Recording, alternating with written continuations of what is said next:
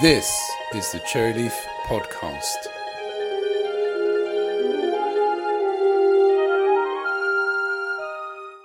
Let me hit the start record.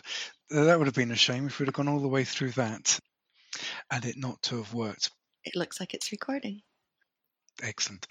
Do you want to introduce who you are and where you're based? Yeah, that's a start. I'm CJ Walker, and I'm based in France. I'm in Grenoble in the Alps. I run a company called Firehead, and we do recruiting, training, and consulting in the digital communication space.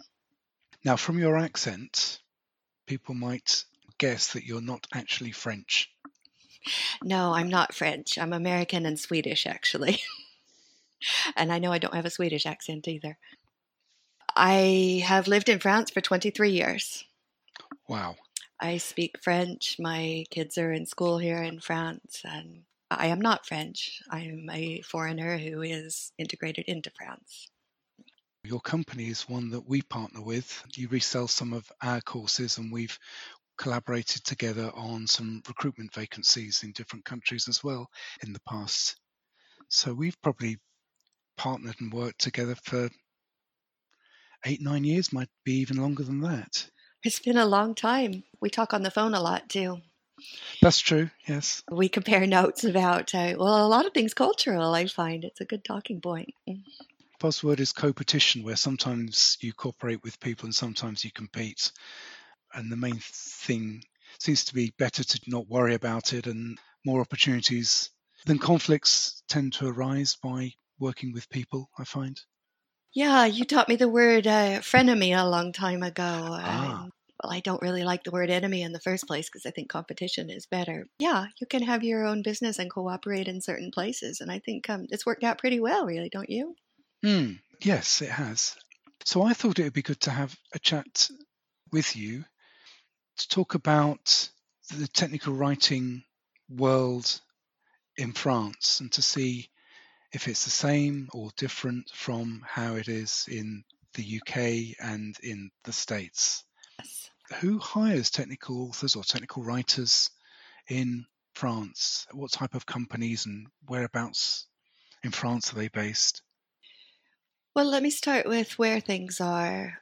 I learned when I came here that there are about 3 hotspots. That would be Paris, of course, it's the capital. Mm-hmm. And there's a real hub in Sophia Antipolis, which is near Nice in the south. IBM is down there. There's a research park there. There's a lot going on. And then in Toulouse, the aviation from Airbus and all of the cottage industry around that employs a lot of people too. I've since found that there's a fair amount going on in Strasbourg since there's a new program, a new university program there. So geographically, Strasbourg is on the border between France and Germany. Yeah. Toulouse is west coast, isn't it, if I remember correctly? It's in the southwest, but people who are as far west as, say, Bordeaux, still the pole seems to be Toulouse, where a lot of the work's coming from. I'm in Grenoble, and we're between the south and Paris. Mm-hmm. So, say Sophia Antipolis. And there's more research going on in Grenoble. In fact, they're calling Grenoble the Silicon Valley of France now. It's more microelectronics, and there are a lot of scientists here. There's a lot of research, nuclear research, microchips, that kind of thing, and startups. So we're picking up too. I'd say that we're ahead of Lyon. So it's a mix of hardware, aerospace, and software, or isn't there much software development going on? I'd say there's more software development than hardware here in France. One of the things that distinguishes the French market from, say, the German market is they do a lot of manufacturing over there. That's why a lot of the big stuff about the new standards and things are coming out of Germany, and I would describe France more as software. Right. And in terms of the clients that you have, are they representative of the market in France, or are you niching, specializing in certain geographical regions or certain industry sectors? No, I'd say our market is pretty representative. Paris is the capital, so there's always going to be a lot of stuff going on in and out of there. We've done more scientific writing than just technical writing since we're in Grenoble. So are people writing content in French and then translating it into English, or writing the source in English? That's a good question. The answer is it depends. Mm. The big international companies, the working language is almost always English. And that can be an office full of French people that have an official language of English, even though they're speaking French to each other. When they do any outside communication or when they publish, of course, it's in English. It's less expensive for companies to write in English and then have it translated into other languages. Because, say, for example, they wrote in French first and they're going on the international market, what's going to happen is they would probably have to translate it into English to be able to go into the other languages. And other people that are writing the content for end users, are they native English speakers, or are they French people that have learnt English and then writing in English? It depends again. It depends on the pay. I mean, ideally you want an English speaker, a native English speaker, and a lot of companies will be adamant about that. Sometimes for writing, this is kind of a scary thing to say, but if you've got a truly fluent person in English whose native language is French, if they're writing, they can probably do as good a job as a native speaker. There are a lot of other elements that you have to consider. Their propensity for technical things, their ability to write general, but I find that most French people don't have the level to write English documentation, no. So most of your candidates are native English speakers or French people, again, a mix? Most of them for the big companies are native English speakers. But there is a thriving market in France for French documentation as well. And that rules out the non-French speakers, of course. Having said all of that, I prefer somebody, even if they're required to have native or fluent English, to have French as well, because you still have to go into a company and talk to your colleagues. And if you've got developers and anybody else you're working with in the process of getting the docs out, who are at home and speaking their own language and don't necessarily speak English or have school English that they're not really comfortable with, they're not going to be able to communicate with them. And you still need to go down the shops and buy, don't you? So, yeah. And you're going to end up in a ghetto where you only go to shops where people are trying to speak English to you. And first of all, it's catch as catch can, and the experience might not be very rich. And it's just better to be able to move in the environment that you're in. Professionally, you'll be blocked. The quality can't be as good if you can't communicate with the people on the ground. Let's talk about working with French companies or working for French companies. Does that differ compared to American companies in terms of culture and how you get on? Is it all about qualifications or who you know or ability? Or how do you find working with French companies? Well, I can tell you a lot of things from my personal experience working in French companies, and it's been a while ago. So I assumed that some things had moved on. I talked to a French colleague about the podcast I was going to do with you to compare notes, and I was surprised how many things had not moved on. When I first arrived here, I came from a job at Microsoft in Seattle to Alcatel, which is a big French telecoms company. I think for size and for effect on the economy and things, they're probably pretty equal. And some of the things I noticed were egregious in the beginning. The first is the French respect for hierarchy. I just wasn't prepared for. My first week at work, I was working as an editor. And the boss told me how glad they were that I was there because they needed an editor for all of these writers for a long time, and gave me a pile of documents to edit. And so I went about doing what I needed to do, and she'd given me until the end of the week. And I went to her and returned everything on the Wednesday, quite proud of myself because I got all the work done. And I infuriated her.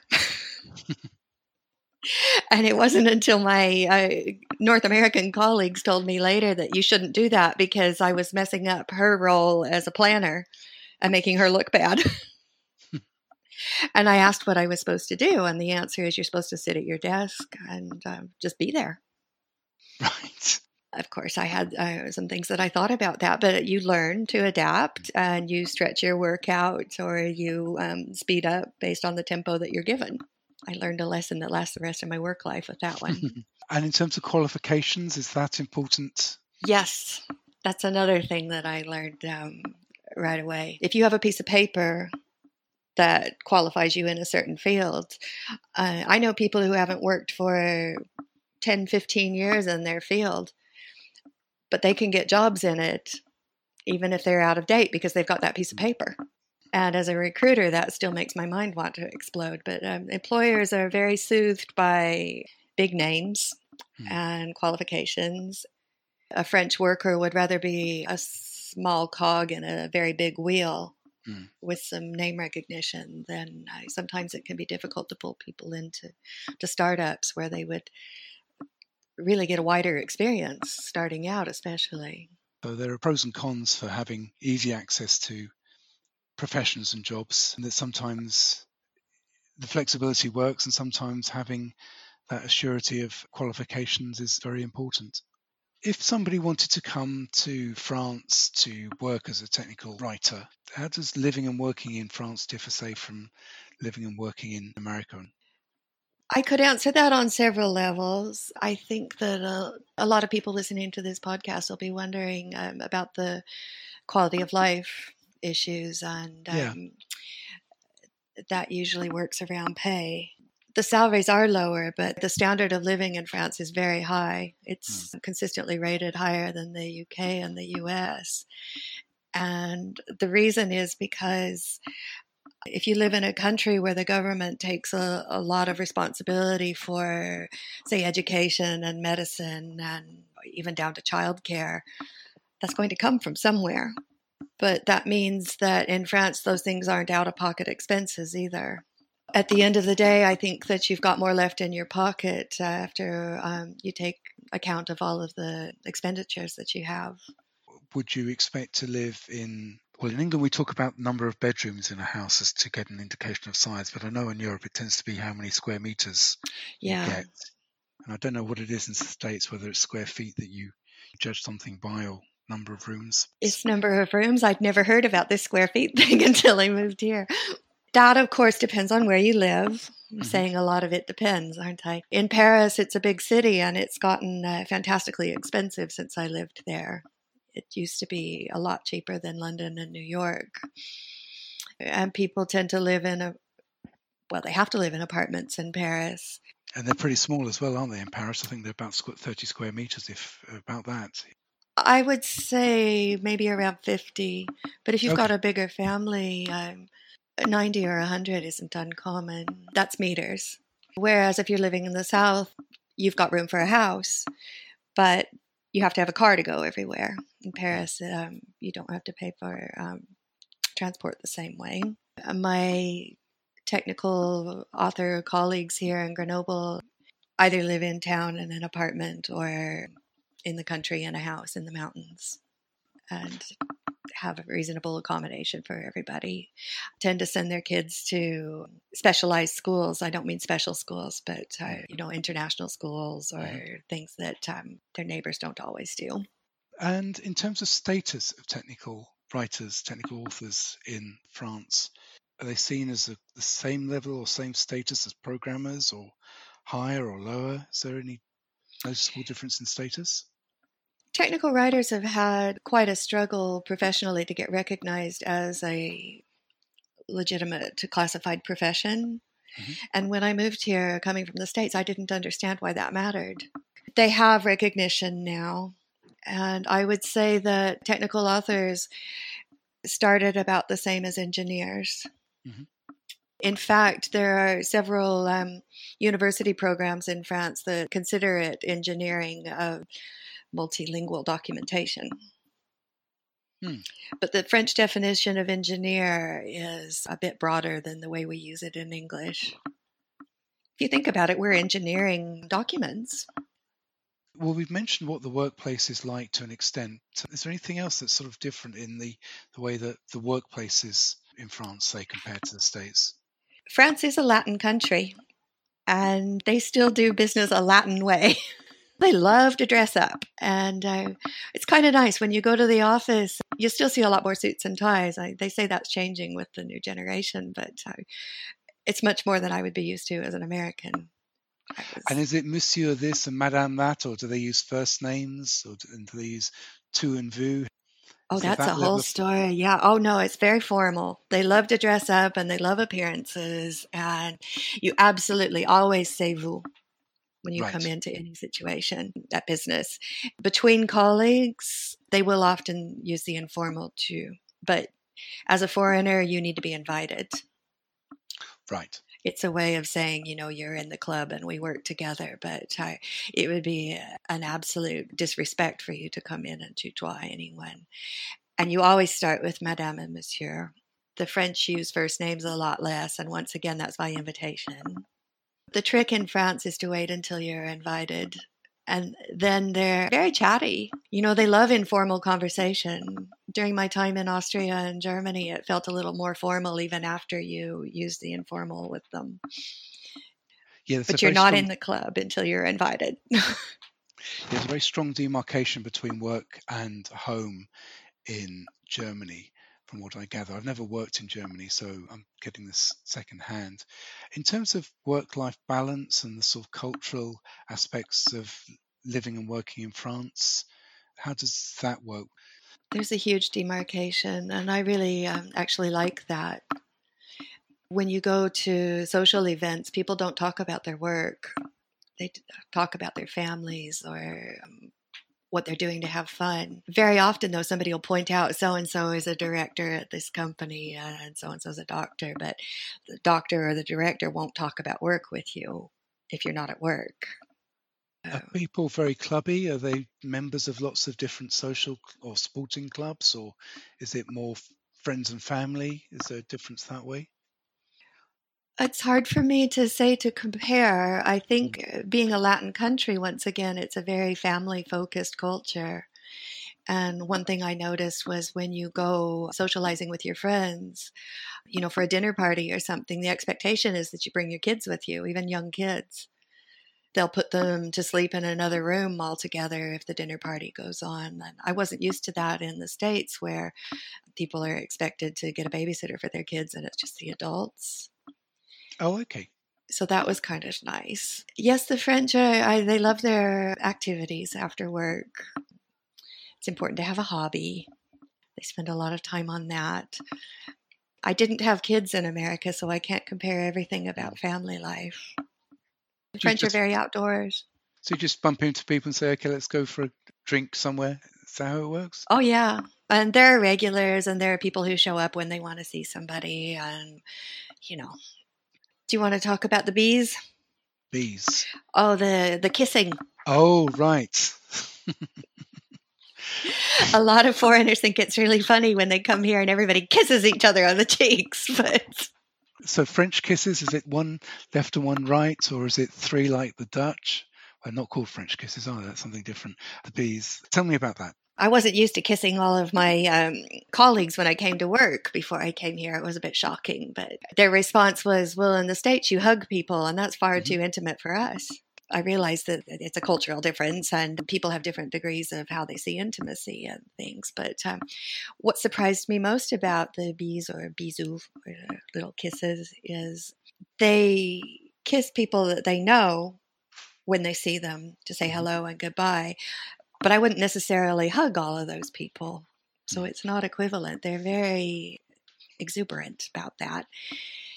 And it depends which part of the country you're in. In some places it's 2, just across the border where my son goes to school in a different département, it's 3.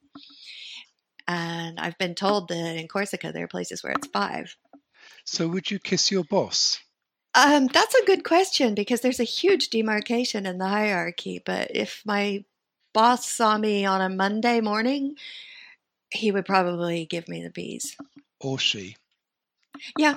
It's women and women, women and men, and some men give each other the bees and some men shake hands. Right.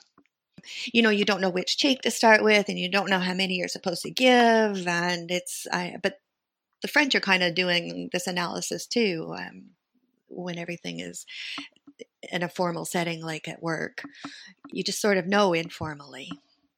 We've talked about our own individual strategies and plans for where we take our respective companies. In terms of where your thoughts on, I guess, trends for technical communication or trends in a direction that you want to take Firehead. So if you want to share anything on that. At Firehead, we are very linguistics based. It comes from my background in linguistics, and I feel like the future is going to be with the robots and AI. And for technical communicators, that's going to involve a lot of conversational design. Our technical writing is going to be writing for the robots, and they're going to be machine-human interfaces rather than just a list of procedures. A conversation is a very different thing to define. Can you expand on that, what you mean by writing for the robots? You're going to be having a conversation so that a human will be asking a robot a question to get user assistance, say, and the robot can be programmed to answer, but then when it comes back to the human, there's a choice, and the robot has to be able to understand different paths. So there are going to be branches, and at one level it breaks into trees. That's a rules-based conversation. You've also got AI-based conversations now. I'm working with a partner in South Africa who's designed a chatbot that's completely AI-based. Just to train the chatbot is a monumental process. The skill is in designing it. We've been working a lot with Germany's Industry 4.0, which was created for robot or, the labor market, how it's going to be affected by automation and the robots in industry. There's a subset of that Industry 4.0 that we're calling Information 4.0. Mm-hmm. That's where I think technical writing is going to come in. Are you offering services in this field now, or is this something that's planned for the future? I've hired a fair few conversational designers. Mostly, if you ask them, they would say that they are technical communicators who are now writing chatbot scripts. I don't like the phrase chatbot script because it doesn't give it enough credit for how much work really goes into it. It's conversational design. This is on the contract and recruitment side, but you're also planning to offer services and consultancy and training as well, aren't you? I think now or in the future? We are developing a course in human-machine interfaces that we're going to use chatbots once again as the basis for the conversation or the training, and that will be the takeaway that the students will have at the end, both rules-based and AI chatbots. The problem is that the AI stuff is so complicated. I'm trying to simplify it enough that people could come away with a grasp of it. Might need to be not just another course, but probably a series. You've also been involved, if I remember correctly, in some of the academic technical writing. What have you been doing with that? Okay, well, I know that there is a dearth of educational possibilities for tech comms in Britain right now, which is regrettable, especially considering that most technical documentation is written in English. In France, we're very fortunate to have quite a few universities who are offering master's level programs in technical communication. I've worked with the University of Strasbourg. They have 2 master's programs. One is in technical communication and localization, and the other one is in multimedia for web-based design. It's not exactly technical communication, but a lot of people who've been in technical communication go into that, or quite a few of the students who come out of it end up in technical communication, so I include it. The University of Paris has a program at Diderot. They have a master's program, and also, I don't know what the equivalent is. I would say it's probably a bachelor's, but it's seen differently in France in just strictly technical communication. The University of Clermont-Ferrand has a program. It's a Master's of Engineering in Multilingual Technical Communication. And are these done in English or are they done in French, the master's ones? Both. The University of Paris they teach in French, but a lot of the work is produced in English. The University of Strasbourg is a distance program, and it's all English. Clermont-Ferrand is French. They work with other languages, but it's strictly a French program. And then there's one other at Rennes. They have another bachelor's equivalent and a master's in technical communication. I think a lot of the data development or research was done out of Rennes, wasn't it? If I remember correctly. They're very strong in that. They're probably the most traditional program. I might be wrong, but I think they've been around the longest. Maybe Clermont-Ferrand was. Once again, this is very French in the sense that things have to go through an officially recognized process to get a qualification, to get into the market, to start your career as a technical communicator. But the opportunities are there, and there's a lot of research going on in these universities. The standard is quite high. Firehead itself has been approved by the French government for training, if I remember correctly.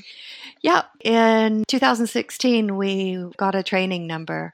What that means is we are officially recognized by the French government as a trainer. That matters because France has I think, a really cool system. Every company is required to put 1% of their profits away for training their employees. So there's budget there. As an officially recognized training supplier, we're on a list where it's a database that people can go to. And as we're officially recognized, they don't pay VAT on it and they get a certain discount. And the employers pay half and the government pays half, I believe. So there's real incentive there. And what type of training have people contacted you about? We've done multicultural training, which I have a little bit of experience in. FrameMaker. I've given informal instructions in how to look at a university for looking for your career in technical communications that we might formalize. Because you resell our courses, I wonder if that gives them a means by which they can access our induction technical writing course. If they're English speaking, yes. Yes, because ours is in English, not French. Did you want to talk about strikes? Everybody always asks me about strikes. Do I want to ask you about strikes? Tell me about strikes. Tell me about the French and strikes. The French think that strikes are a caricature of France. I mean, they'll tell you that in administration. They'll gladly complain in any queue and at any bus stop. Okay. No, strikes are a part of life. But I like strikes in France. First of all, they're very humane. They're very well organized. They don't cut off the whole train service. They cut off a bunch of the times and they announce ahead of time when you can still take the train. So you can still get somewhere. You're just inconvenienced. And basically you're standing around with other people who are inconvenienced. And there's just a lot of solidarity. When I first moved to France, there was a film out. The English equivalent would be a Strike Party. Oh, right. And I learned very quickly that it's just an excuse for people to have downtime and have coffee or a glass of wine together and enjoy themselves. How many days holiday do you get in France? I think the official government mandate is 5 weeks. But there are so many bank holidays. And there's another thing that makes a big difference. It was in the late 90s, the government changed the work week to 35 hours, which I think has been quite successful for productivity and a lot of other things that people argue about. They were sending patrols in to make sure that people weren't working more than 35 hours a week. It actually had to be enforced at some of the professional levels, which I thought was crazy. What a lot of companies have done is allowed their workers to work 39 hours a week, but those extra hours go into a pot that they need to take before the end of the year. So they take it as holiday. They add it on as extra whole days. Yeah. And it's still paid. So the French have a lot of free time. We don't have as many as in France, but we still have a lot more than in the States. Let me have a look. Everybody has more free time than in the States. I think that's it, isn't it? I think we've got to do a formal. I don't want to sound like an expert on the French or talking about them as a big they. I'm trying to look at some of the things I've observed because I'm very happy here. And I think one of the key points in being happy is integrating. Most of my time in my life are spent in French and doing things the French way. You've probably spent more time in France than you have in the States now. I've been here 23 years. I've probably spent more than 23 years in the States. I'd have to calculate, but I've lived in 9 countries, so I wasn't in the States all the time when I wasn't here. And I don't see the French as a great them anymore. It's just life. I think you have to do that when you go somewhere instead of talking about a them. I've heard people argue that English is the international language and they should just speak English to them here.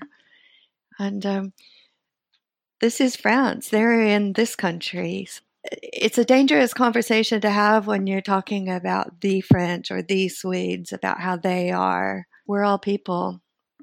And we do some things differently, but we're all people in the end too, aren't we? Yep, and if you understand people's languages, you get a better understanding of them as people. So it's good to learn foreign languages. I agree. And I think in France, it's a little bit like the English with English in the sense that the French just assume that God speaks French. And so it's better to try in bad French, because then you're sort of acknowledging their sense of, how can I say this? You like French culture, you're interested, and you're trying. And they'll correct you. And I think the English won't necessarily correct you when you make a mistake. But they're protecting their language that they're proud of in France. And so anybody can try, even if you're bad. You're a foreigner and you're bad at it, but you're trying, and that counts for a lot. Well, they do treasure the language, the French, and Académie Française, the head of that, are called the immortals, the ones that decide which new words get entered into the French lexicon. Yeah, and my dream job would to be one of those immortals. You have to set the standard higher, you'll fall. As always, it's great having a conversation with you. It's been a bit more formal this time on the podcast rather than just normal conversations. It is nice. It's always nice to talk to you, Ellis. If people want to contact you, if they want to know about the world of technical communication or chatbots, what's the best way of contacting you? Visit our website at firehead.net and get in touch with me on cj@firehead.net. Lovely. Thank you, CJ. Thank you, Ellis. Always a pleasure.